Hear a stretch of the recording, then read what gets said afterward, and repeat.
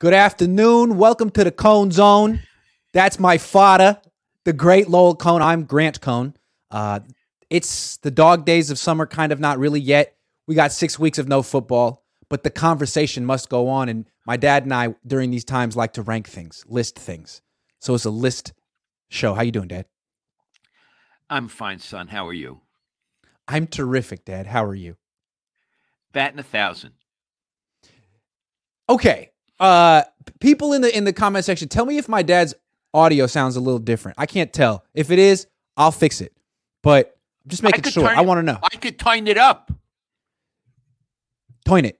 I turned it up. How's that? I think that's good. You might not. Are you sure you're talking into the microphone and not the? Are you sure your microphone's on? Go to settings.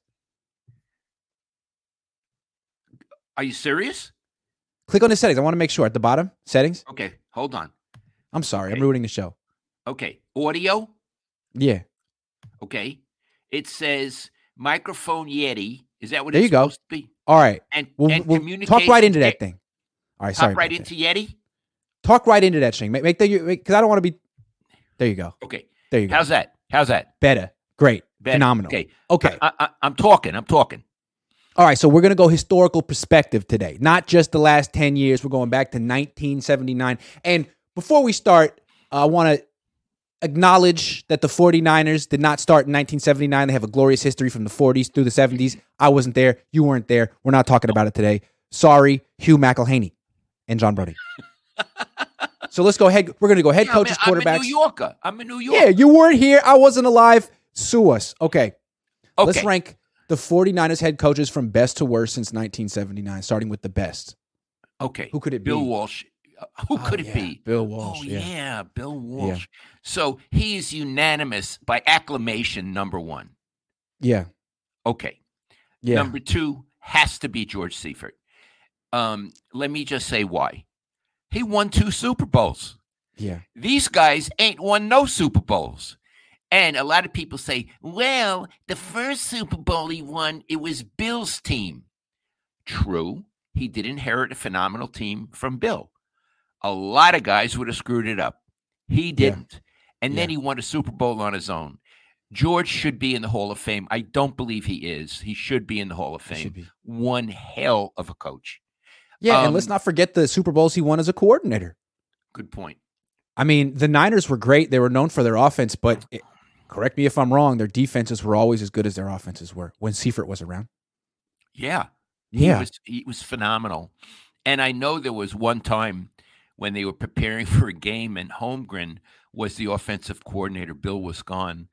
And he showed the game plan to George. And George was a defensive coach. And George said, I can beat this. Do it again. Wow. Said it to Holmgren.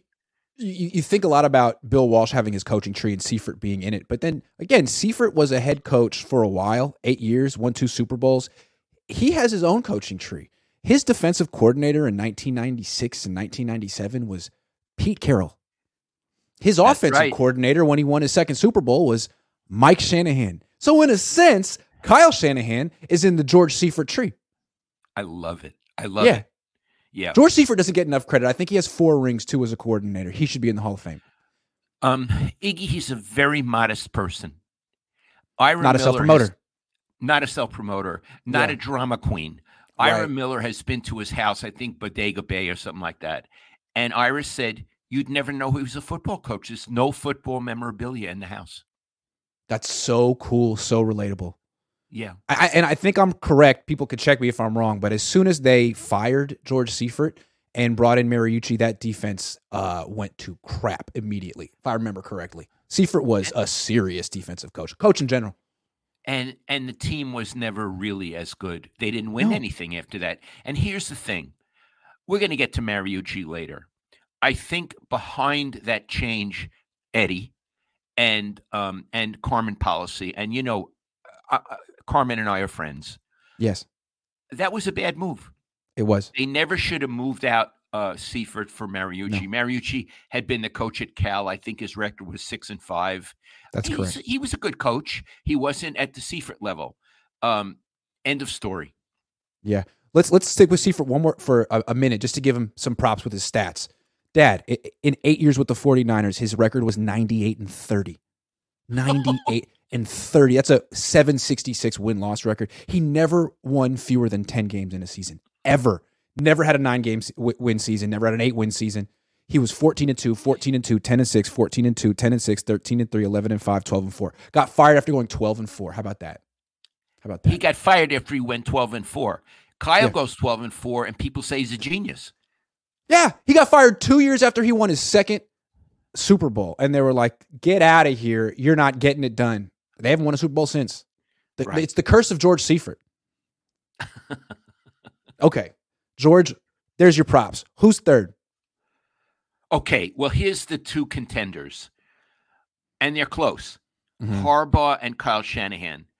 Iggy, I'm going with Harbaugh. I'll tell you why. It's a neck and neck, but I'm going with Harbaugh. They both got to the Super Bowl and lost, so they share that. As far as I recall, Harbaugh got it additionally to 2 championship games and lost, and Kyle got to 3 championship games and lost. So they're really neck and neck. But look at their records. Yeah. Can you tell us their records? Okay, let me tell you their records. So Harbaugh was 44-19-1 in 4 years, 695 winning percentage. Kyle Shanahan is 52-46. Now, what's people say, wait, what's the percentage? It is 531. Now, people give Kyle kind of excuses. Well, he took over a bad team. So did Jim Harbaugh. That team wasn't winning anything without him. Oh, well, Jim Harbaugh's team had talent and this team didn't. Well, this team had DeForest Buckner, Eric Armstead, Jimmy Ward. It had talent. And I think what happened was Kyle botched the first 2 years of the rebuild. He was terrible the first 2 years. It took him 3 years to figure out what he was doing as a head coach. Sean McVay down in LA took over a team that was coming off like 11 straight losing seasons and won immediately. So some coaches can turn things around immediately. Kyle took a few years, but eventually he did. But look, I think the main thing that separates them is the quarterback position. Harbaugh got it. He nurtured it. He protected it. Kyle doesn't do any of those things. And Harbaugh was a quarterback. He understood it. This dude doesn't understand it. So I want to be real clear. And if people say, they're haters, really, Kyle should be number one. Kiss my butt. What we're saying is he's a respectable number 4.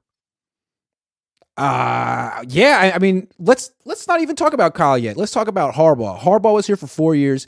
He lost 19 games.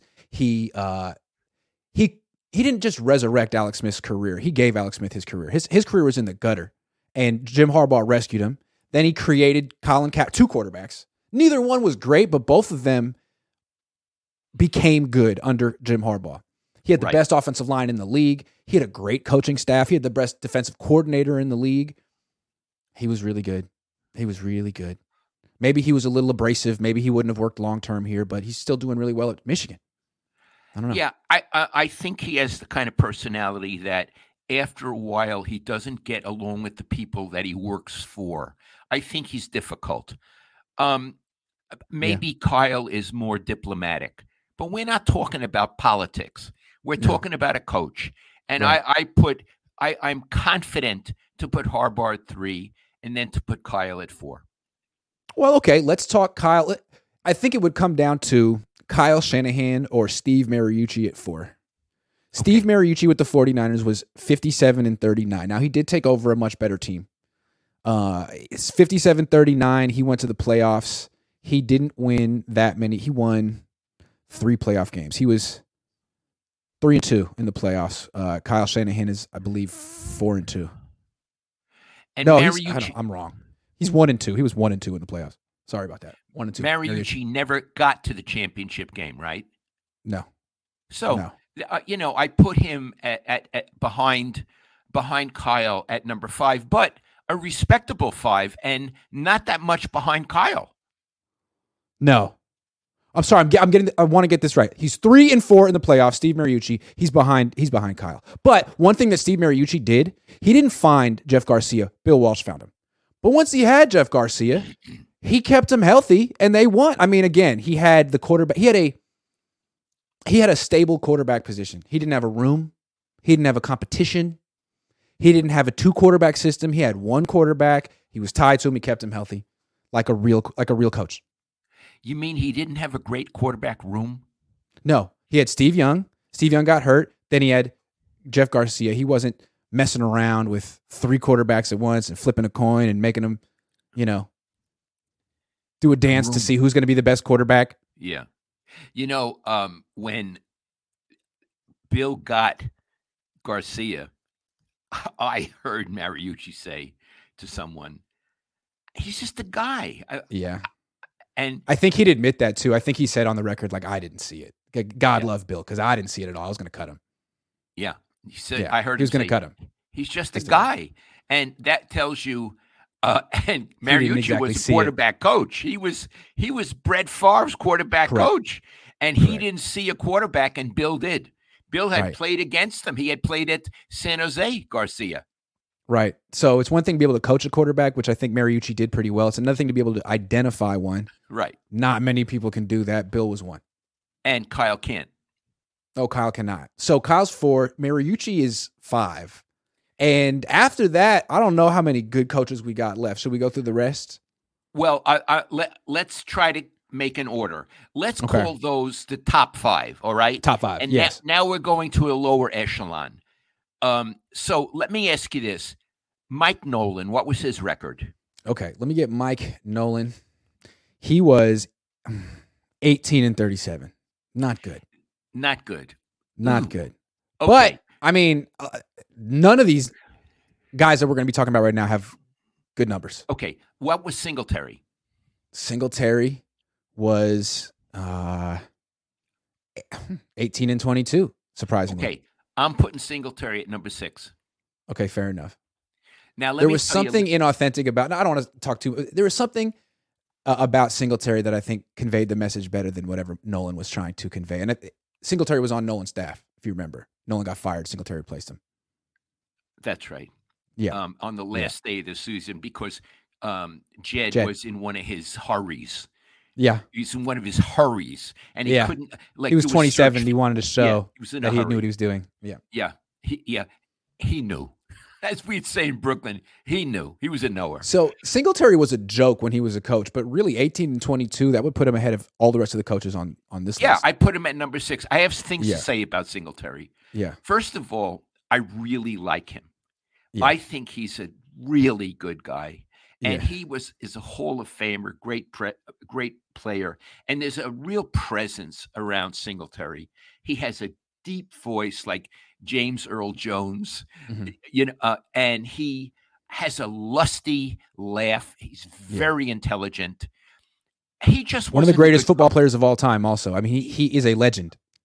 A legend. And so I think his limitation as a coach was this: I don't think he was particularly interested in details. X's and O's. People call X's and O's. Right. I don't think he was very good at it. What he was good at was projecting his personality the way Harbaugh could and rousing a team. Right. But he couldn't back it up. Harbaugh could back it up. Right. This one couldn't back it up. So what happened with the players, he would give them all these speeches, and after a while they tuned out. They thought, he's just hot air. And in fact, his record wasn't that bad, but he did talk better than he coached.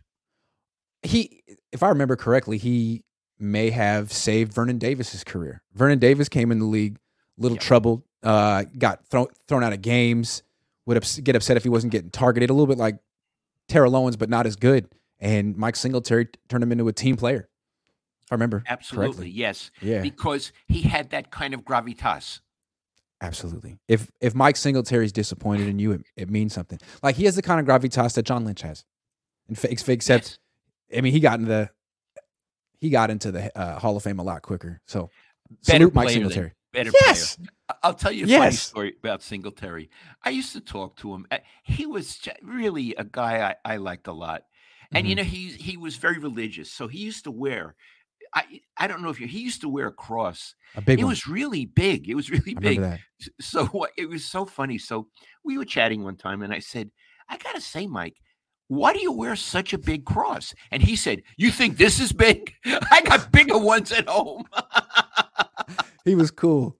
He was cool. Really. He was the kind. I was in college when you were covering him, and I remember you would challenge him, and he would look. He wouldn't really know what to do with you. But then after the press conference, he would come over to you and say, "That was good. Thank you. You made me better." Like he really was a competitor. He didn't.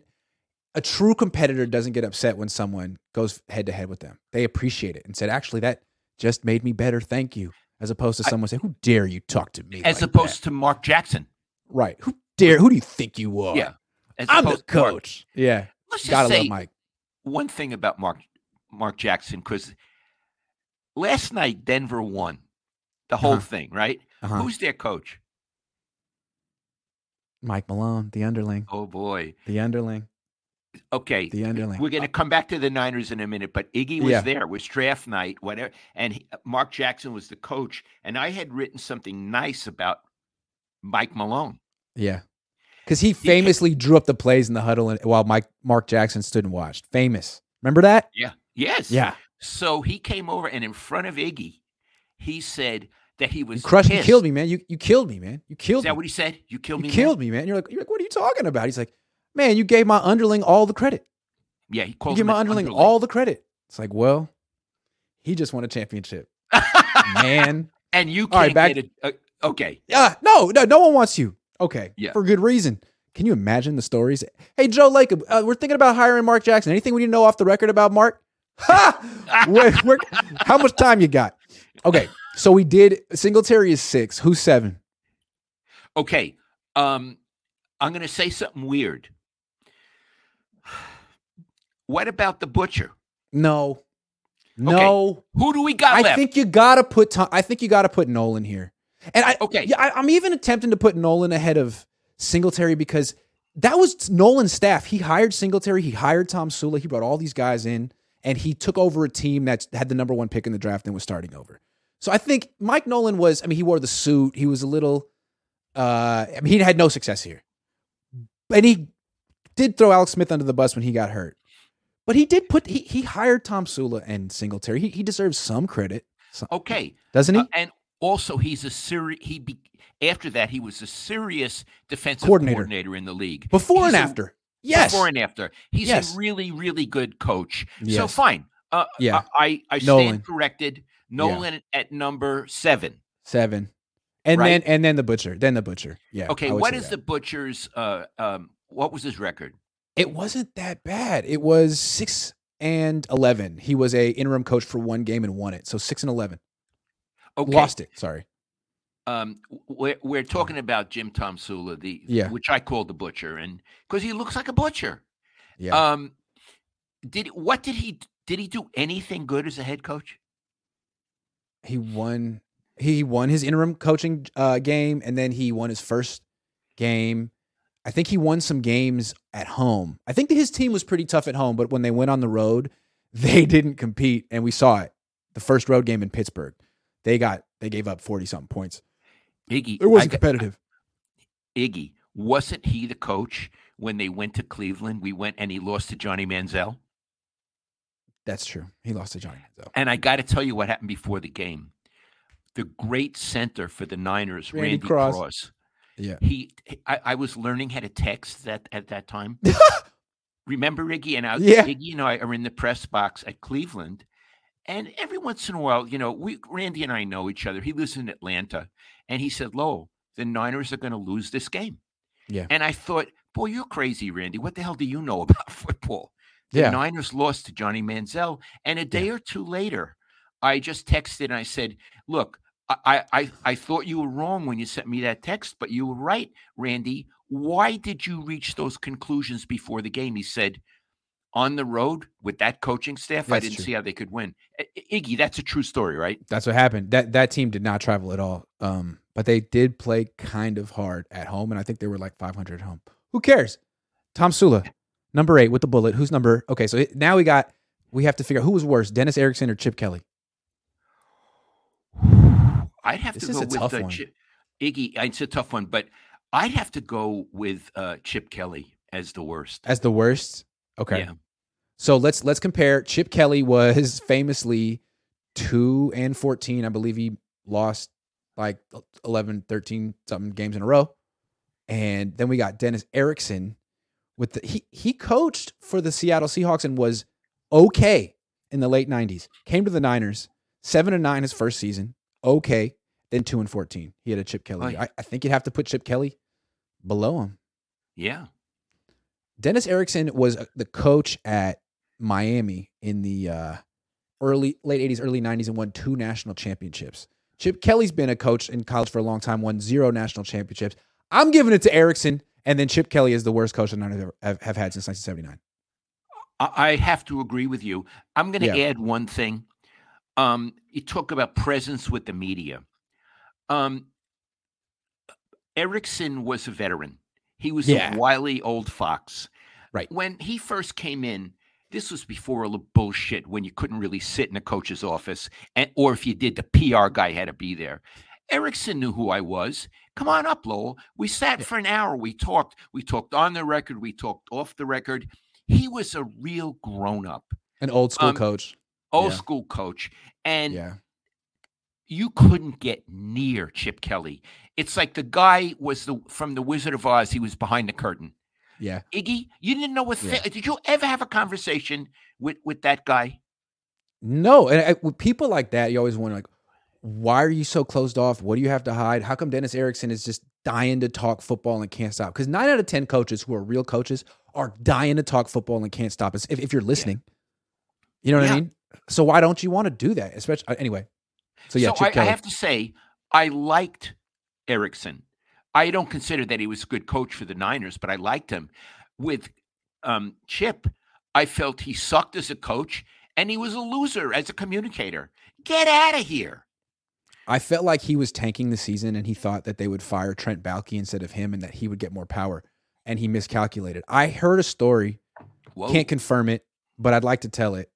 From what I heard after games on the road, they fly home and the coaches watch the film of the game immediately on the flight home. From what I heard, Chip Kelly would watch Spider-Man or other movies. Okay, but it's a rumor. I don't know that for sure. It's a rumor, but wow. Let me ask you a question, sweetie, because you know this, sweetie. I just called him sweetie. Sweetie. If you're a head coach and instead of watching the game film on the plane, you watch Spider-Man, can Spider-Man help you be a better coach? Is there anything in Spider-Man? Well, he has superpowers. I don't think so. Unless you can somehow get the technology into your quarterback so that he's more explosive. I don't think it helps. Okay. It's plot structure, character development, special effects. I don't think any costume design. Maybe costume design could help your team. I don't know. Okay. So maybe he had a weakness for Spider-Man. And what's really unfair about this is I'm not a fan, but I kind of like the rah-rah UCLA stuff because I went there, so I have a little bit of an interest in their teams. And, of course, Chip Kelly has to coach their football team. So I'm now rooting for him to do well, I guess, although I don't care. In fact, I'd like him to get fired so I could root for someone else. Okay, let's get this one super chat. Ezio Sanchez says, "What's up, Grant? Did you look into the Peter principle? If so, do you and your dad think it applies to Kyle Shanahan with this roster? Harbaugh would have won already." Hold on. What is the Peter principle? The Peter principle. Person who is competent at their job will earn a promotion to a position that requires different skills. Yes. So you're good at a job, you get promoted. You're good at that job, you get promoted. Eventually, you get promoted to a job you're not good at, and then you stay there. Yeah. And that's maybe where Kyle's at. It's possible. Iggy, do you think with this team, Harbaugh would have won a Super Bowl? He didn't win a Super Bowl with his team. I don't know. Yeah. I would say no. If they gave him this quarterback room, I don't think he'd say, I don't want it. I want a quarterback. I don't want a room. I don't want a room. I don't know what I don't want this offensive line, and I don't want this quarterback room. Yeah. Only one he might want is I don't know. I mean, maybe he'd want Brock and Trey and say, I coach them both better than Kyle. Or maybe he'd say, this is ridiculous. I don't know. Let's talk about these quarterbacks. We did the head coaches. Let's rank the best quarterbacks the Niners have had since 1979, starting with the best of all time, which clearly is Steve Young. Just kidding. But I'm a Steve guy. Hold on. Yeah. We're going to say number one is Joe and number two is Steve. Can we make an argument that Steve is better than Joe, or is it useless? I Because think let me say one thing, Iggy. Steve thinks he was better than Joe. I think Steve's a better athlete than Joe. I think you could do more with Steve as a play caller. Yeah. I think he had a better arm. I think he was faster. I think he was bigger. Joe had legendary moments of spontaneous genius. And we're going to come back to that phrase a little later. I don't know that Steve had the spontaneous genius that Joe had under the highest of the pressure situations. You'd have to tell me. But in terms of just like physical skill sets, it's Steve. Yeah. First of all, Joe won 4 Super Bowls. Correct. He and did. Steve won 1. He did. So I think that puts Joe But ahead. if Steve had gotten to play in his 20s on that team like Joe did, I didn't ever see Joe play. I wasn't there. If Steve, you can't do the if. He didn't. You can't. You can't do the if. You can't do the if. All right, let's go Joe 1. Let's go Joe 1. Okay, Joe 1. What Joe had for me, he had 2 things over Steve. One, Steve was, I would call, an emotional quarterback, hot. And I think that he would get real worked up before games. He's a passionate guy, and I think it worked against him. Almost like a safety. Yes. Yeah, almost like John Lynch. Yeah. Joe is almost, you get the feeling when he walked onto the field, someone stripped emotion from his personality. Yeah. That he went out bored, disconnected, and that worked his advantage. Yeah. And the other is, I think Joe, for medium and short range passes, was the most accurate I've ever seen. Perfect. Yeah. And I've mentioned this before on our broadcast. One time, Bill Walsh was watching tape of Joe because he was going to make some presentation. Joe was winning an award or something. And Bill called me and he said, Lowell, I haven't watched Joe in a long time. And I was sitting here today watching his tape. He said every pass was exactly where it had to be. And there was, what was in his voice was love. Love. Yeah. Okay, so let me be Steve Young's lawyer here, advocate, because someone has to argue on his behalf. Yeah, Joe was great. Joe was accurate. You know who had a higher completion percentage than Joe Montana? Steve. Yeah. Steve was great. Steve was very accurate. And one thing that's cool about Joe, I feel like, since he wasn't the most physically gifted quarterback, the legend, as time goes on, people think like, oh, he was little and he couldn't throw downfield at all. I went back and watched his 50 greatest plays of his career on YouTube. It's about 10 minutes. He was a good athlete. He didn't have a weak arm. I mean, he could really put the ball down the sideline to Jerry Rice if the defense dared him to. So I think he deserves a little credit for his athleticism too. Joe. Yeah. Joe. So I want to just point out, you were going to be Steve's advocate. Yeah, but then I went over to Joe. Sorry about it. Sorry about it. Yeah. And sorry, Steve. I mean, the fact is, when I see Joe, we're polite to each other. Mm-hmm. We're polite. Although the last time I was with him in person, Peter McGowan was there. Poor Peter died. And I was chatting with Peter McGowan, and Joe came over with Jennifer. And he just started talking to Peter McGowan like I wasn't even there. And finally, and didn't introduce me to his wife. So I finally interrupted the conversation. I said, "Hi, Jennifer, I'm Lowell Cohn." And she sort of, "Oh, you're Lowell Cohn." And we shook hands. So I don't know if Joe doesn't know better or if all these years later, he still doesn't want to know from me. Whereas when I see Steve, we give each other a hug. It's a warm guy. Steve's a warm guy. Dad, Steve in his prime, Joe at his prime, which quarterback do you think Al Davis would have wanted? Oh, I know. In fact, it came to that. It was Steve. What happened was Bill was always playing with the idea of trading Joe. Mm-hmm. Bill never could pull the trigger for a long time. And it was Seifert who pulled the trigger. Right. And that's why Joe hates Seifert. But if you go back and look, Joe won the Super Bowl in '84. Then he had, I think, 3 first-round exits in the playoffs in a row after that. I mean, it wasn't going so well in the late 80s until, it did. But anyway, go ahead.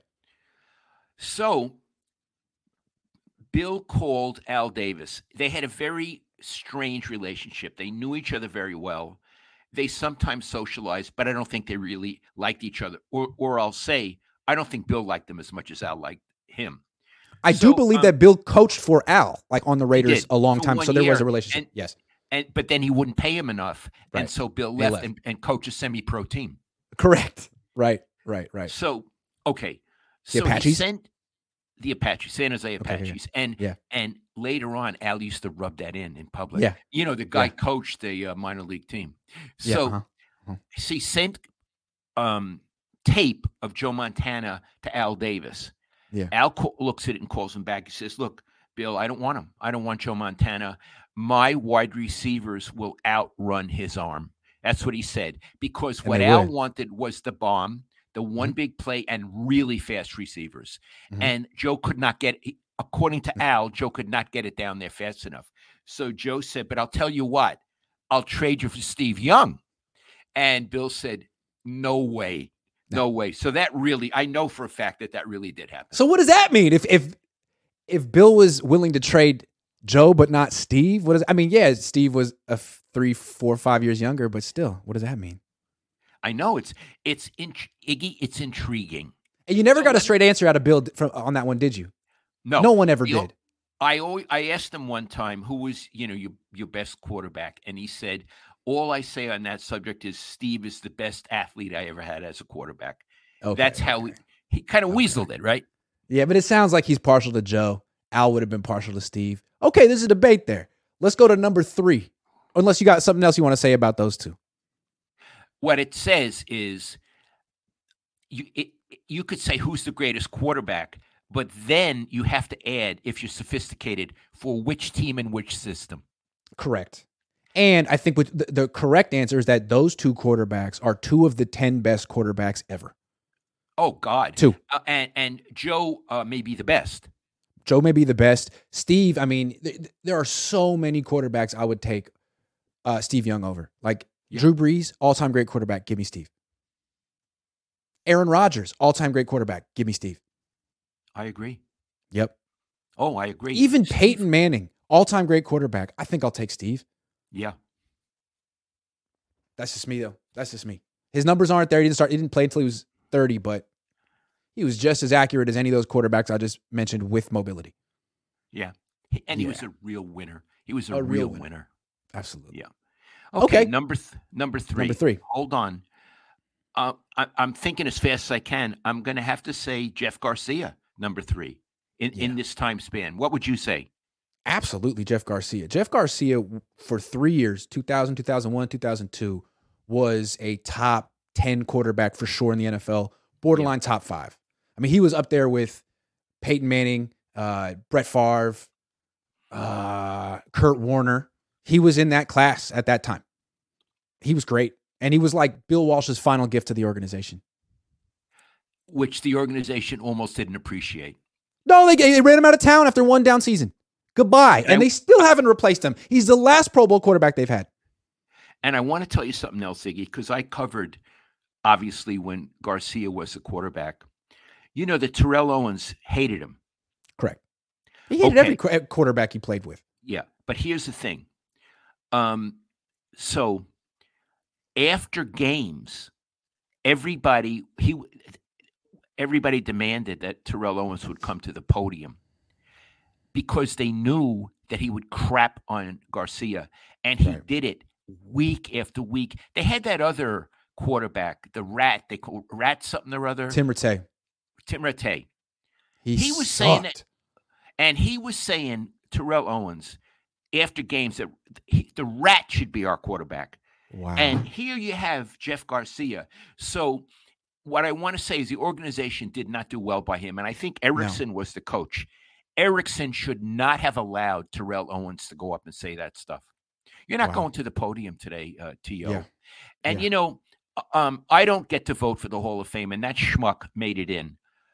From that alone, I wouldn't want him to be in because he was never a team player. It's the ultimate team sport. He was never a team player. Like the least team player I've ever seen.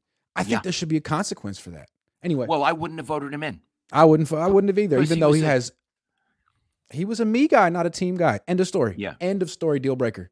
He was great when he was young and Jerry Rice was on the team and he kept T.O. in check. He was maybe the best number 2 wide receiver I've ever seen. But once Jerry left and T.O. became T.O., it was over. Yeah. He was a bad influence. Anyway, we don't need to go there. Jeff Garcia, number 3, Pro Bowl quarterback. Walsh found him. He was small like Purdy, but he was a big, strong. He was strong.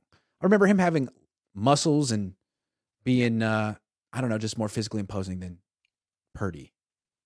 So, and again, he was Mobile a guy too. you could talk to. Yeah. If I asked for an appointment with him, we would sit in a room alone and talk. I don't know when this changed, that you can't sit alone with a goddamn quarterback. But Jeff Garcia was, I'm going to put it like this, he was a normal person. And Iggy, from me about an athlete, normal is the best adjective. It's the highest praise. Yeah. Yeah. Alex Smith was normal.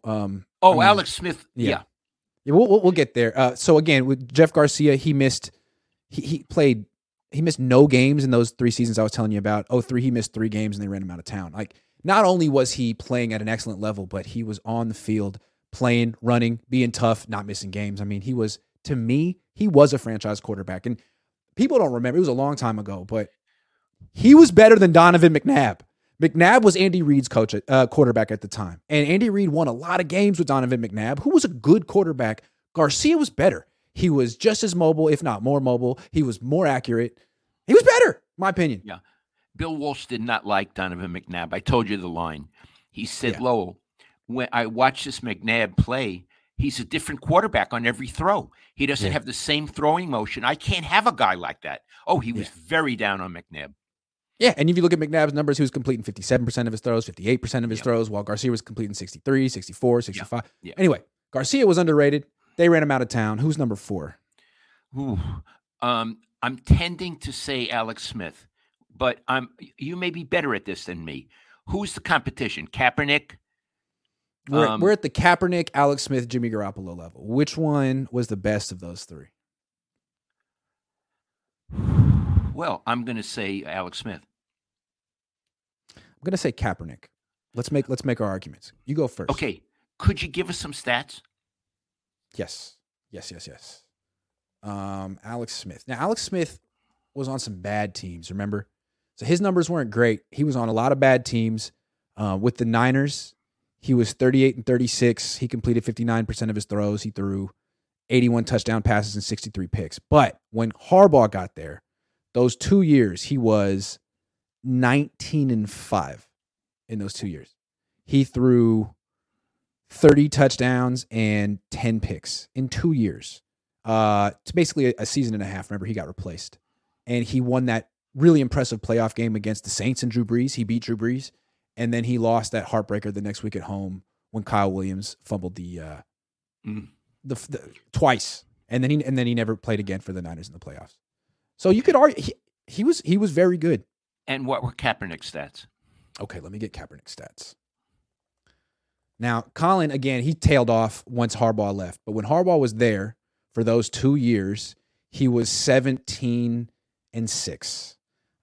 In those years, he threw 31 touchdown passes and 11 picks. Very, very similar numbers to Alex Smith. The difference was in the playoffs, if you remember, Kaepernick was really good. He was 4-2 in his career. He had a 100 quarterback rating that first year when he went to the Super Bowl. He was just a devastating runner in the playoffs. I mean, he ran for 10 yards a carry in the playoffs, 500 yards in 6 games. He was very difficult to stop, even though he was an imperfect quarterback. Okay. I think you've made a very good case. Let's put Kaepernick number 4. Okay. Yes. What were you going to say? Last thing I'll say on Kaepernick, we've talked about it a lot with Walsh. He would talk about the limit of your offense. What is the limit of your offense? I think with Kaepernick, when he was at his best for those 2 years, there was less of a limit than with Alex. It was a higher limit. Yeah. Now, he never fulfilled all of his promise. There was a moment, I think, where a lot of people thought Kaepernick could be the best quarterback in the league, could become that. He never did. But the limit was, and that's why he was able to carry the Niners in playoff games in ways that Alex Smith couldn't and Jimmy Garoppolo never could, because they were limited. Fair enough. Yeah. I'll tell you why I tended I'm going along with you. I'm putting him ahead of Alex Smith. I I don't like Kaepernick, and Fair, fair. I don't like him, He was very rude and to the media. he was awful. But Yeah, in addition, Iggy, he brought chaos he did. uh, and He did. rancor to the team. Um, and it speaks very poorly of Chip Kelly Chip. that to let that happen. Here you have a football locker room, and this guy is talking about the oppressor and all the crap that he was talking about. It's Now, supposed to be about football. It's supposed to be about some of football. it was probably legitimate, about police brutality. I'm not arguing about that, but you don't do it in a football locker room. Go outside in the hallway.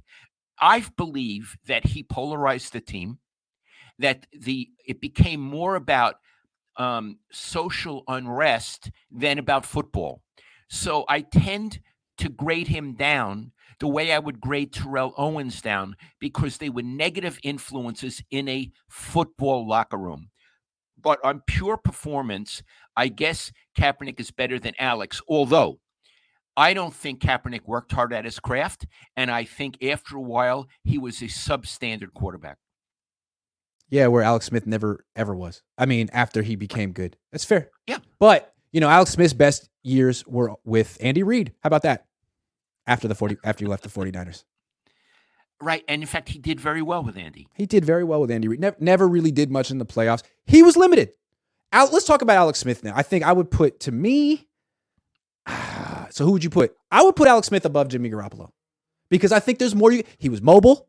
He was smarter than Jimmy Garoppolo. Like, Alex Smith could go to the line of scrimmage before the play and figure out what the defense was doing as well as any quarterback in the league not named Peyton Manning. He could do it. I agree. He could do it. I remember there was a game he went to Lambeau and beat Aaron Rodgers essentially doing that. He just kept getting the Niners into the right play before the play started, and he just kept getting these long runs. It's like, hey, got to give it to Alex. Yeah. Right. Jimmy is not a bad quarterback, No, but he's not. Jimmy is relentlessly mediocre. Yes. In every way. Mediocre. Relentlessly mediocre. And I don't consider Kaepernick at his best or Alex Smith at his best relentlessly mediocre. I always think Jimmy was relentlessly mediocre. Right. Like with Kaepernick and Smith, neither one of them turned the ball over very much. Jimmy had no conscience. Kaepernick and Smith were both mobile. Jimmy was a statue. Kaepernick and Smith both had kind of strong arms. Kaepernick especially. Jimmy didn't. So, right.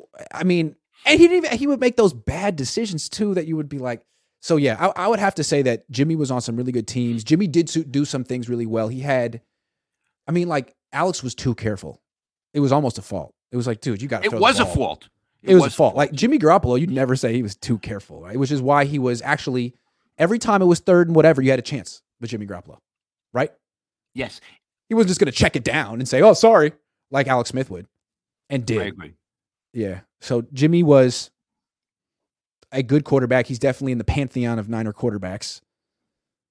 After him, you don't really, you got guys who didn't play very much, right? Who are we talking about? Name some Sean Hill, Troy Smith, Trey Lance, Brock Purdy, Blaine Gabbert, Tim Rattay. Forgettable, right? Forgettable. So it's basically 5 guys who matter since 1979. And Jimmy's one of them. Yes, absolutely. But now they got 3 guys in their quarterback room. Maybe all 3 of them will be in the Pantheon one day, Dad. Well, here's what I want to say. It's true they don't have anyone now that can compete with those really good quarterbacks we've talked about. But the quarterback room is better. Yeah, if you have that quarterback room. If they combine forces. Except I'd have to think when they had Joe and Steve in a quarterback room, that was a pretty good quarterback room. And Steve Bono in there too, who could really play. Yeah. He won games, right? Absolutely. Yeah, that was a pretty good quarterback. And, but it's interesting. Bill never said to me, Lowell, what you need to have is a quarterback room. All the hundreds of hours we spoke, he never talked once about the quarterback room. One more thing that Jimmy Garoppolo was mediocre at best at doing. Staying healthy. And playing through injuries. He did it sometimes, but other times. That's a huge requirement of a starting quarterback in the NFL. Yeah. Playing the game. Yeah. Well, you know who his coach was? That's right. Yeah. Yeah. Okay, let's talk about Bill Walsh, how he scouts quarterbacks versus how Kyle Shanahan scouts quarterbacks. Okay. So Bill Walsh, one of the things I think is so cool about him is he understood how special he was. He needed to record it for future generations. So he recorded all of his meetings.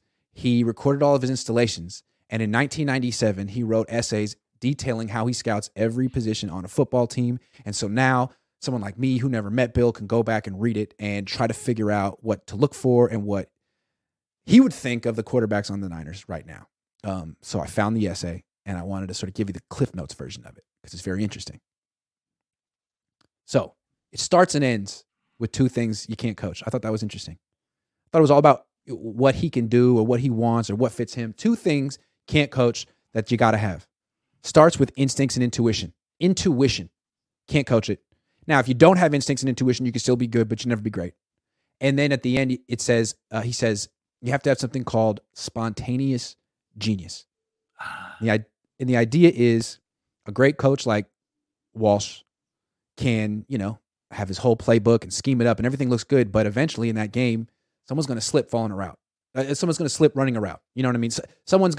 There's going to be chaos on the field on a critical play, down 5 in the fourth quarter. What do? Do you throw it away and say, hey, coach, the guy fell, sorry. Or do you make a play? That's spontaneous genius. And again, that's not something you can coach. It's nothing to do with Bill. And what essentially he's saying is the great ones, it's like they're on their own at a certain point. And I've never heard Kyle ever say anything like that about a quarterback. So I think that's Can I tell important. you who had spontaneous genius? Who? Jeff Garcia. He did. Can I tell you who doesn't have it? Who? Any quarterback on the 49ers right now. Well, I think part of the thing that was exciting about Purdy last year is he showed a little bit of it at times. Purdy. Okay. I don't know. Maybe we were just getting caught up in the moment. Okay. Because he was a rookie and he, saved the season. But yeah, Garcia had it. What did Ira call him? A chaos quarterback? That's what he called him. He said he used to write that Garcia was a chaos quarterback, that when it was chaos, the play was just beginning. And, Russell Wilson used to be that way too when he was good. Absolutely had spontaneous genius. Steve had it. Joe had it. Very important. Yeah. Very important. What other things did Bill say in the essay? Other things that he looks for are, he says, in terms of arm strength, it's not important, but what he's looking for is he needs to see your he needs to see what throws you can make. So he can sort of make an inventory and figure out the emphasis of the offense. It's not like, do you fit my scheme? Right. It's just, what can you do? Okay, you don't. And he says, there have been all-time great quarterbacks that did not have the full inventory of throws. I just need to know what you can and can't do so I can tailor the emphasis of the passing game to what you do. That's it. That's all arm strength is really about for him. I thought that was interesting. Now, what's critical for him, go ahead. Yeah. Well, we know a coach that feels that way. Another coach, of course. you and I. Of course, arm strength is important. And if Bill Walsh had John Elway, he wouldn't complain about it. But if you have a quarterback who doesn't have arm strength, Bill won 4 Super Bowls with him. Or 3. So it can be done. It can be done. So arm strength isn't huge. It's just important to know so you can build your offense, as opposed to Kyle, who has one offense and is looking for someone who fits his scheme. Other thing, mobility is critical for him. Arm strength isn't, but mobility is. And he says, he compares it to immediately a boxer. He says, in the 80s, there were a lot of great boxers, but Sugar Ray Leonard was the quickest, and that's why he was a great champ. That's what he thought separated Sugar Ray Leonard from Tommy Hearns, Marvin Hagler. Quickness, not necessarily power or foot speed. So that is critical for him, and it's so not critical for Kyle, who coached Jimmy Garoppolo for 5 years. Right. And Bill used to call slow quarterbacks moving platforms. That's what he would talk to. Lowell, I don't want a moving platform. I want a mobile quarterback. Yeah. Last thing he mentions. Go ahead. Ryan, the guy who used to be at Atlanta, moving platform. Would you agree? Yes. What's his first name? Matt Ryan. Matt Ryan. He's a classic moving platform, right? Yep. So it's interesting to like things that Bill Walsh determines are like must-haves. So arm strength isn't a must-have, but here's one. It's at the end of the essay. Quarterbacks must be able to function while injured. The pro season is about twice as long and more punishing than a college season. They are vulnerable to getting hit hard every time they pass. They must be able to avoid getting rattled, get up, and show they are in control and can continue to lead an offense. That's critical, and Jimmy never had that. And Brock hasn't shown that he has it, and Trey hasn't shown that he has it, and Darnold hasn't shown that he has it. It's critical. And Kyle hasn't shown that he has it. Nope. He gets him hurt. And what's more, he doesn't look for that quality. Right. So what Walsh is looking for is I need a guy who's mobile, who's durable, who has instincts, and who has spontaneous genius. Because if he has those things, I can build an offense around him. Okay, he has a strong arm, fine, I'll work with him. He has a weak arm, strong, fine, I'll work with him. But if he has those 4 things, I can build something. Kyle isn't looking at it like that. He's like, well, I'm a play action guy, so I need to see you under center. I need to see you turn your back to the defense. You know, I'm looking for specific things so you can run my scheme, where Bill's thinking, I can build something. I don't care. I'll build something new. It's a difference. So it's a difference between a scheme coach, Kyle, you got to fit these 5 criteria that I have, whereas Bill says, I don't really have, in terms of play calling criteria, what do you like? What can you do? And we'll work with it. I'll change. I'm malleable. I'm flexible. Oh, boy. I see that as a stark and important difference between one of the greatest coaches who ever lived and a good coach. Right. Like so from Walsh's perspective, there's certain things I can't coach: instincts, spontaneous genius, mobility and durability and toughness. I can't coach any of those things. So you got to have those. Otherwise, you know, like the way you throw, your footwork, your mechanics, I can coach all of that stuff. I'm great at that stuff. But those were his must-haves. Kyle, he can't coach anything. And so the must-haves aren't, and he only knows one scheme. So the must-haves are all things that fit his scheme. So why didn't he draft Patrick Mahomes? Probably didn't fit his scheme, or he didn't think he did. Why didn't he draft Justin Fields? Well, he probably didn't fit his scheme, or didn't think he did. So that's the difference. That's the difference. Right. So he can't even see great qualities and great quarterbacks because he's not looking that way. And really, if you think about it, Kyle and his dad want to do the under center play action stuff. That's 1990s football. You see it. You don't watch college football, Dad, but you see it less and less in college football. If you ever turn on football on Saturdays, you see a quarterback in the shotgun almost 9 out of 10 times. So the pool of quarterbacks they have to draft from is shrinking every year. Fewer and fewer quarterbacks in college under center, turning their back to the defense, doing play action. You know who did it in college?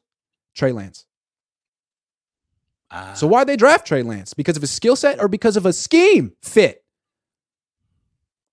And then you get him here and you're like, oh, actually, he can't throw that. He's not a natural thrower. We got to coach him. Can you coach him? Can you? Oh, no, I don't do that. Damn. I don't coach quarterbacks. I don't do that. Sorry. Okay. That's the difference between Kyle and Bill. Let's bring it into... go ahead. You like that? What I want to say is I would call what you just did enrichment. That was enrichment. You brought something in that I didn't know about and no one else did, and we all learned from it. Kudos to you, Iggy. You know a quarterback I don't think Bill would have wanted to coach? Brady. Can't move. Why? Mobility was let me read you what he wrote about mobility. Mobility and an ability to avoid a pass rush are crucial. Some quarterbacks use mobility within the pocket. Now, Brady did that. Just enough so they're able to move and pass when they feel a rush. But overall quickness and agility can make a remarkable difference. As an example, there were some very quick boxers in Sugar Ray Leonard's era, but he was quicker than they were, and because of that, he was a great champ. I feel like he was writing that for you, Dad.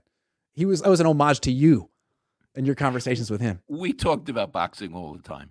I love that he thought of quarterbacks in terms of boxers. I love that. He thought of the world in terms of boxers. That's really cool. We used to argue so much about Muhammad Ali and Joe Louis, who would win that fight. He thought Joe Louis. That's interesting because, if Joe Louis were a quarterback, he would be Brady, right? Yes. He's not moving too much. No, he's not. The economy of movement. Yeah. Here's the thing with Joe. Yeah. He was not fast on his feet, but his hands were very fast, Yes. and he punched in combinations. It Yes. wasn't just a left; it was a left, right, left. Yeah. Before you could even blink. Yeah. And Yeah. I don't think Ali. This is we're off the subject. As great as he was, I don't think Ali could ever hurt Joe Louis. He didn't hit hard enough.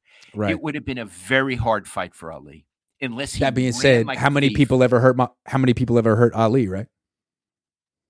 Ernie Shavers did. He did. How many people knocked him out? Well, Larry Holmes did.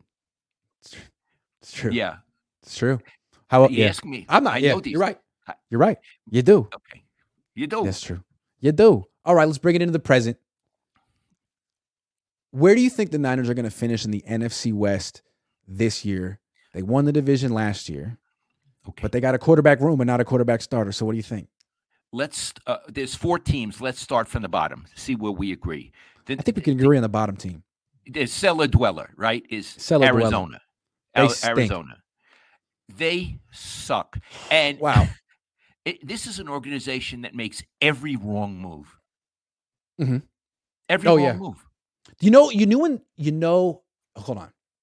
You knew when they were screwed when they leaked that information about Kyler Murray not doing his homework and that there was a clause in the contract that he needed to do his homework and they gave him the contract anyway. Like, what are you guys doing? Either you believe in him as a pro or you don't. What are you doing here? So that was the beginning of the end. Yeah.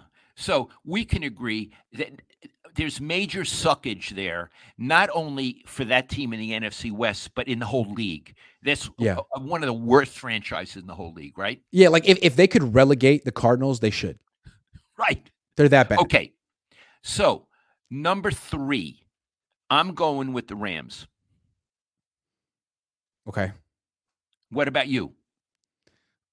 I'm going with the Rams too, but it's not a foregone conclusion that they're going to be the third. I think people might be underrating the Rams a little bit this year. They were miserably injured last year. But as long as Matthew Stafford, Cooper Kupp, and Aaron Donald are healthy at the same time, it's a team that could beat you any week. It's a 500 team. Okay, let me say this. It's a 500 team. I think Aaron Donald is overrated. I do. That may be. He's still really good, though. He may be overrated. He's not the greatest player of all time. He's not. But he's pretty good. He's pretty good. I think he takes plays off. It's true. I'll still take him over Eric Armstead. I'm sorry. Fine. Oh, me too. Yeah, I'll still take him over Eric principle. Armstead. I'll take him. Yeah, but forget Aaron Donald and that whole defense. I'm talking the quarterback. How about the quarterback? I'm not so sure about that quarterback. First of all, he hasn't been healthy in a minute. How's his arm? I don't know. I'm comfortable with them at number 3. That's fair. I think we're going to disagree. Okay. Who's your number 3 team? Number 2? I'm an idiot. Number 2.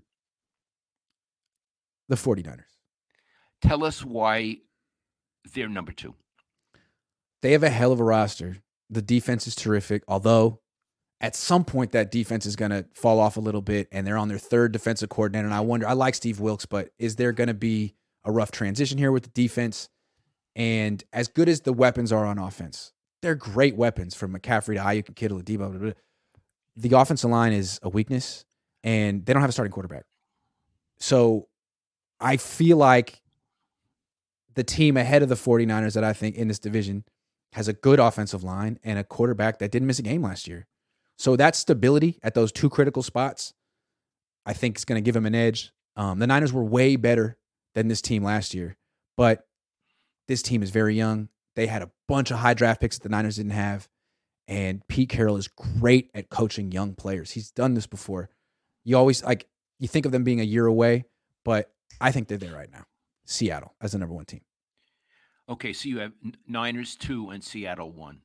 Yeah. I reverse it. I have Seattle 2 and the Niners 1. I want to preface by saying I think the NFC West is weak. I used to think it was the strongest division. I don't anymore. I don't like Seattle's quarterback. What's his name? That guy? Geno Smith, right? Uh-huh. He makes some very good plays, and he has a strong arm. He also makes some really bad plays, Iggy. I just don't feel he's a top of the line He's not. competitor. I don't. Ooh. Okay. I wouldn't think Does you were that gonna say offend that. you? I didn't think you were going to say that. No, it's fine. That's fair. I was going to say, though, if you put the Niners quarterback room in Seattle, the whole thing, that you could have it, Geno's still starting for them. I agree. That's all I'm saying. So, yeah, say what you want about Geno, but he's better than what the Niners have. I have to agree with that. Okay. Yeah. I also feel that it's true that Pete Carroll is an excellent defensive mind, but not offensive. And they strike me year after year as having a very simplified, stodgy vanilla offense. Super. I don't like the way they play. I'm not wild about their quarterback. I just I'm with you on that. It's not a team I believe in. So their best play on offense for 10 years was Russell Wilson running around for 10 years. Right. It was. And now they can't do that anymore. You're right. Okay, I'm with you. Okay. Yeah. So we have a dilemma with the Niners. I'm putting them first on listen, I'm putting them first on overall talent. I think Seattle has a better head coach. Yeah. This guy's won a Super Bowl, right? Yeah. Pete? Okay. This other guy hasn't won a Super Bowl. I think excuse me, Pete's a better head coach. And Pete does have a better quarterback, but I think the talent gap is extraordinary. And in spite of the fact that the Niners don't have a quarterback but have a quarterback room, I eke them ahead. E-K-E. I eke them ahead of Seattle. I just feel like the Niners are flirting with disaster. I think they're flirting with disaster this year because they're not preparing any quarterback to start. Okay. Not one. What they're doing, I'll make that my last point. What they're doing is hoping and praying Brock Purdy comes back before week 1. He's not going to have OTAs, mini camp, training camp, preseason. He might have 3 weeks of practice. That's risky. So if Brock Purdy didn't have this injury and had the whole offseason, I would put the Niners number 1. But he did get injured. He's not going to have the offseason. So either he starts and he's not ready, or Trey Lance starts off an offseason where he split reps with Sam Darnold, or Darnold starts in an offseason where he split reps with Trey. I don't think any of these guys are going to be ready. Okay. I don't know. Maybe they'll get ready halfway through the year. Here's what I want to say. This is obviously the place for a bet. Ooh. We need to make a bet. Okay. What? Okay. So let's define half a case. Bet. Ooh, I love half a case. Half a case. Kermit Lynch. Yeah, half a case. Half a case. Based on who if the Niners finish above the Seahawks in the division, I owe you a half a case. If the Seahawks finish above the Niners, you owe me half a case. Let me put something else. What if another team finishes above both of them, like the Rams? What if the Rams finish ahead of both of those? I don't think that matters. I don't think that matters. I think all that matters is yeah. Now, the only way no one wins is if the Niners and the Seahawks have the same exact record at the end of the year. Right. That's a push. Yeah. But they probably would be a tiebreaker somehow. You know what I mean? So we'll have to, a tiebreaker. So let me ask you a question. This is a good bet. Will we remember it? I think the people in the comment section will. It's an easy bet to remember. Niners versus Seahawks. I pick Seahawks. You pick Niners. Half a case. I can remember that. I'd like it to be a half a case of red. Red, of course. Red. Okay. Are we going frog? Or does it not matter? Well, they have some good Italian over there. Yeah, it's true. Right? It's true. So it's a mixed case. Okay, sounds good. A mix. How about that? Everyone thinks you're going to win. They do? Everyone thinks Lowell is taking candy from his baby. Because they're 49er fans. I'm not a fan, but... All right. Well, we're an hour in. The baby is a lot richer than me. Do you want to talk about managers real quick in baseball, or should we? Oh yeah, Iggy, I got to tell you, I got nothing to do today. When we're done, I'm going to go down to Safeway and pick up some lettuce. Yeah, nice. That's some lettuce. That's a full day. There you go. Okay. So I went to the Giants game on Saturday with my friends and my wife, and we sat right behind first base. Great seats at whatever they call that place now, Oracle. And Giants lost. The Cubs pitcher starter threw a one-hitter through 8. I mean, it was They played a very traditional game of baseball. They had a starting pitcher. They had a closer. They scored runs. They won. The Giants had an opener, and then they had a middle reliever, and then a second middle reliever, and the first guy pitched well, and then the second guy freaking sucked, and they stayed in. And then I don't understand what the hell Gabe Kapler does. Is what I was sitting there. I just didn't understand what his strategy was. It didn't work. He didn't adjust. He lost. And I was thinking, like, what are they paying him to do? He's so not the manager I remember Bruce Bochy or Dusty Baker being. Well, I watched that game because I don't usually, but you were there. And plus, he threw a no-hitter through 7 2/3 innings. That was really interesting. Yeah. He put in the second pitcher. What was his name? Junis. Okay. Who the guy gave up 2 home runs and 4 runs. He let him staying in the game with runners on second and third. They got driven in. Yes. Any manager would have taken that pitcher out. And he didn't do it. So you have to think, did he have a game plan? They didn't want to deviate from it? Like, can you think spontaneously? Are you not allowed to take out a pitcher in the middle of an inning? What are you doing? Right. It was a very poor show. On the other hand, 2 former Giants managers are kicking ass in the American League. Bochy, who they put out to pasture, has a phenomenal record.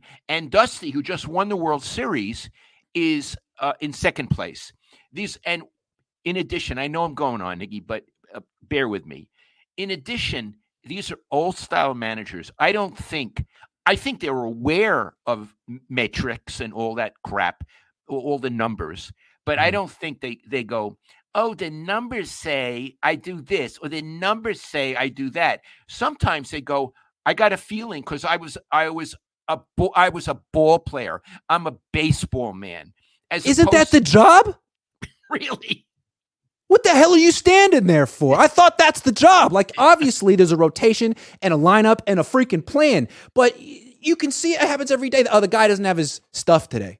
He doesn't have his location. His breaking ball isn't breaking. His fastball has no movement. Like, that's what you're there to watch, and you're supposed to react before you lose the game. But he doesn't do that. I don't understand that. I don't either. That. I don't know how it works. Maybe he's being bossed around by people in the front office. Now, let me just say this, Iggy. I don't think in Texas or Houston, some 30-year-old math whiz is walking in to Bochy's office or Dusty's office and saying, this is your lineup today. This is your lineup. This is who you have to play. This is your batting order. I think on these analytics teams, i.e. the A's, I think Billy Beane and David Forst go in there and say, here you go. Here you go. He's pitching the first 2 innings. He's pitching the next 4 innings. He's pitching the last few. That's how it goes today. Well, good plan. I think that under Billy and his minions, that in a sense, the manager doesn't get to manage. He's a figurehead, and I don't like it. And I like what Bochy and Dusty Baker are doing. Yeah, it's crazy how they try to phase out the manager from baseball. Where in football, I mean, the coach is almost as important as any player. It's like the quarterback, the coach, and he's very freaking important. But in baseball, they try to talk themselves into not needing managers. Good for Bochy and Dusty for showing a couple of guys in your age or a little bit younger, showing everyone, hey, 30-year-old dumbass, look at what we're doing over here. The human element is important. Iggy, I got another question because I was retired. Why did the Giants get rid of Bruce Bochy? They got rid of Bochy and brought in this guy? Look how Bochy probably doing. Because, if I remember correctly, they brought in Farhan, kept Bochy for 1 year because he was probably scared to run out of legend and a great manager. And he probably was telling Bochy what to do, and Bochy was like, dude, either let me manage or get me the hell out of here. Don't tell me what the hell to do, Farhan. Yeah. So, Farhan, no success. Bochy, doing great. He might. Oh, I'll give you another one. Farhan hasn't done jack, right? They got rid of Sabian. Sabian won 3 World Series. In 5 years. Sabian's a good guy, and he's a serious baseball man. And I used to see his desk. He had all kind of numbers and all that kind of crap, but he also knew baseball. You know, in spring training, I watched a lot of spring training games, Iggy. he wouldn't be in the press box, but you could see him right outside the press box, sitting in the stands, looking at everything. Yeah. Is Farhan doing that, or is he looking at his computer at numbers? I just think it's amazing how the Giants phased out their championship culture and brought in something else. Yeah. Meanwhile, you got Bochy doing well, Dusty doing well. Like, what? Sabian's gone. Like, what did you do? But maybe they'll figure it out. I got one other thing to say. You know, Michael Lewis wrote the book Moneyball. It's a hell of a book. And Michael Lewis is a really good writer and a very nice man. So, Michael, if you ever hear about this, I love you and I'm not putting you down at all. But Moneyball, what did that amount to? Look at the legacy of Moneyball right now in Oakland. That's Moneyball? Right. That's Moneyball. Not even baseball. Right. What the A's do isn't even baseball. No. And I know the Dodgers are very like analytics oriented, and they won that one championship during the pandemic, but essentially they win the division every year and flop in the playoffs every year. And that's with a big payroll using the same principles. So I still think there's a place for, because essentially what Moneyball tried to do, that whole book, was say that people like Sabian who go with their gut and a feel are full of shit. Right. Essentially. And it's time to sort of let the numbers take over. Like, okay, well, there's a place for both. There's a place for both. You got to work with both. And if you come back to Bill Walsh and what he's looking for in a quarterback, he's looking for a quarterback sometimes who goes with his gut, who has to go with his gut, right? Spontaneous genius, instincts, spontaneous intuition. Genius. And when you have somebody, and I like Billy Beane, I'm just trying to talk analytically. I know Billy, right? But when you have someone, a system general manager, who puts such pressure on you to play a certain way, to be bossed around a certain way, how the hell can you as a manager have spontaneity? Right. And I think what Bochy proved when he won those 3 championships in 5 years is, you know, in pressure games, in the playoffs, he always read the game the right way, felt the game the right way, and made the move at the right time. Yeah. Didn't he? I mean, he did it over and over and over and over and over again. But Kapler's over here saying, uh-oh, when can I take this pitcher out? When can I take him out? I know. I couldn't believe it. Like, first of all, I don't get the concept of an opener in baseball. They're starting pitchers. But no, they had an opener this day. He went 6 up, 6 down. They take him out. Why? Leave him in. So you bring in the next guy. First thing he does is give up a home run. The next thing he does is hit the batter. Like, that's so dumb. So stupid. I'd be pissed if I was playing on that team. The opener was Brebbia, and they used him as an opener 2 days in a row. That's what I think happened. Did they win either game? Did they win either game? I don't know. I don't follow. But I want to say something before we leave. I love baseball. Me too. You know, we love football. The NBA, no. But I love Major League Baseball. I grew up with it. It's such an interesting game. I am so glad they have the pitch clock, Iggy. Oh my God, it's great. Phenomenal. I resisted it. And it's back to being baseball, as opposed to it used to be. Oh my God, I used to sit in the press box. This is like the 4th inning. When is it? Get in the batter's box. Yeah, really. Richie Aurelia, he's my friend. He's such a nice man. But after every pitch, I used to say out loud to myself, Richie, please don't do your gloves again. Please. For me. One time. Me. Right. No, because I felt what it was it was basically like the hitter and the pitcher trying to do this battle of putting the at bat on their terms, right? It's on my time. It's on. I'm gonna take a walk. I'm gonna take a walk. No, I'm taking a walk. Get in the fucking box. Sorry, get in the box. My favorite thing about Barry Bonds is he never stepped out of the batter's box ever. Yeah, that's about my only favorite thing about him. And he choked up. That was cool too. He choked up. I love that too. He's a great hitter. Anyway, he was a great hitter. So I also like. Although I think a manager should be able to position his defense however he wants. So aside from that's my philosophy, I like the fact that with all these shifts are gone. They changed that rule? Yeah, you have to have 2 on each side. On the infield, you have to have 2 on each side. What I still don't like, Iggy, is the extra innings. You put the guy on second base. What is this, high school softball? It was his JV. What do they have to get home? Is it dinner time? What the hell's going on? That's funny. I don't like it. But the other things I do like. Okay, Kev F says thoughts on reverse protest, top 3 A's all time. Yeah, my friend Devin texted me today. He's going, did you hear about this? They're filling up the A's game, the A's stadium tonight just to protest. I think it's pretty cool. I love it. I love it. It's pretty cool. I hope they stay, and I hope they agree to stay at the Coliseum and just put up a new ballpark. Did they screw it in Vegas yet? Is that on? Well, it's on life support. Good. They couldn't get the votes last week. Good. But who knows? Good. Papa Phil says Papa Cohn on Chronicle Live was classic TV. Yeah, it was. Thank you very much. Yeah, it was. Diego Visa, should the Niners sign Chase Young? I don't know about Chase. You talk about defensive lineman with messed up knees, like he's the guy with the most messed up knees. So give him a physical. I don't know. Shreddy Murphy says, which current head coach do you think would be the best for the Niners with Trey at quarterback, except Andy Reid? I guess Shanahan name holds weight, but SF won't get Sirianni. The guy in New York just did a good job with Daniel Jones last year. Brian Daboll. Sean Payton. He's good. Sean Payton. John Harbaugh. Jim Harbaugh.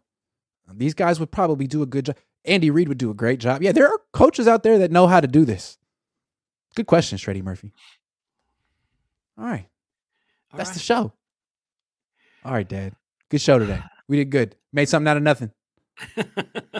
I really enjoyed it, Iggy. Even if I called you sweetie, I apologize. You owe me a nickel.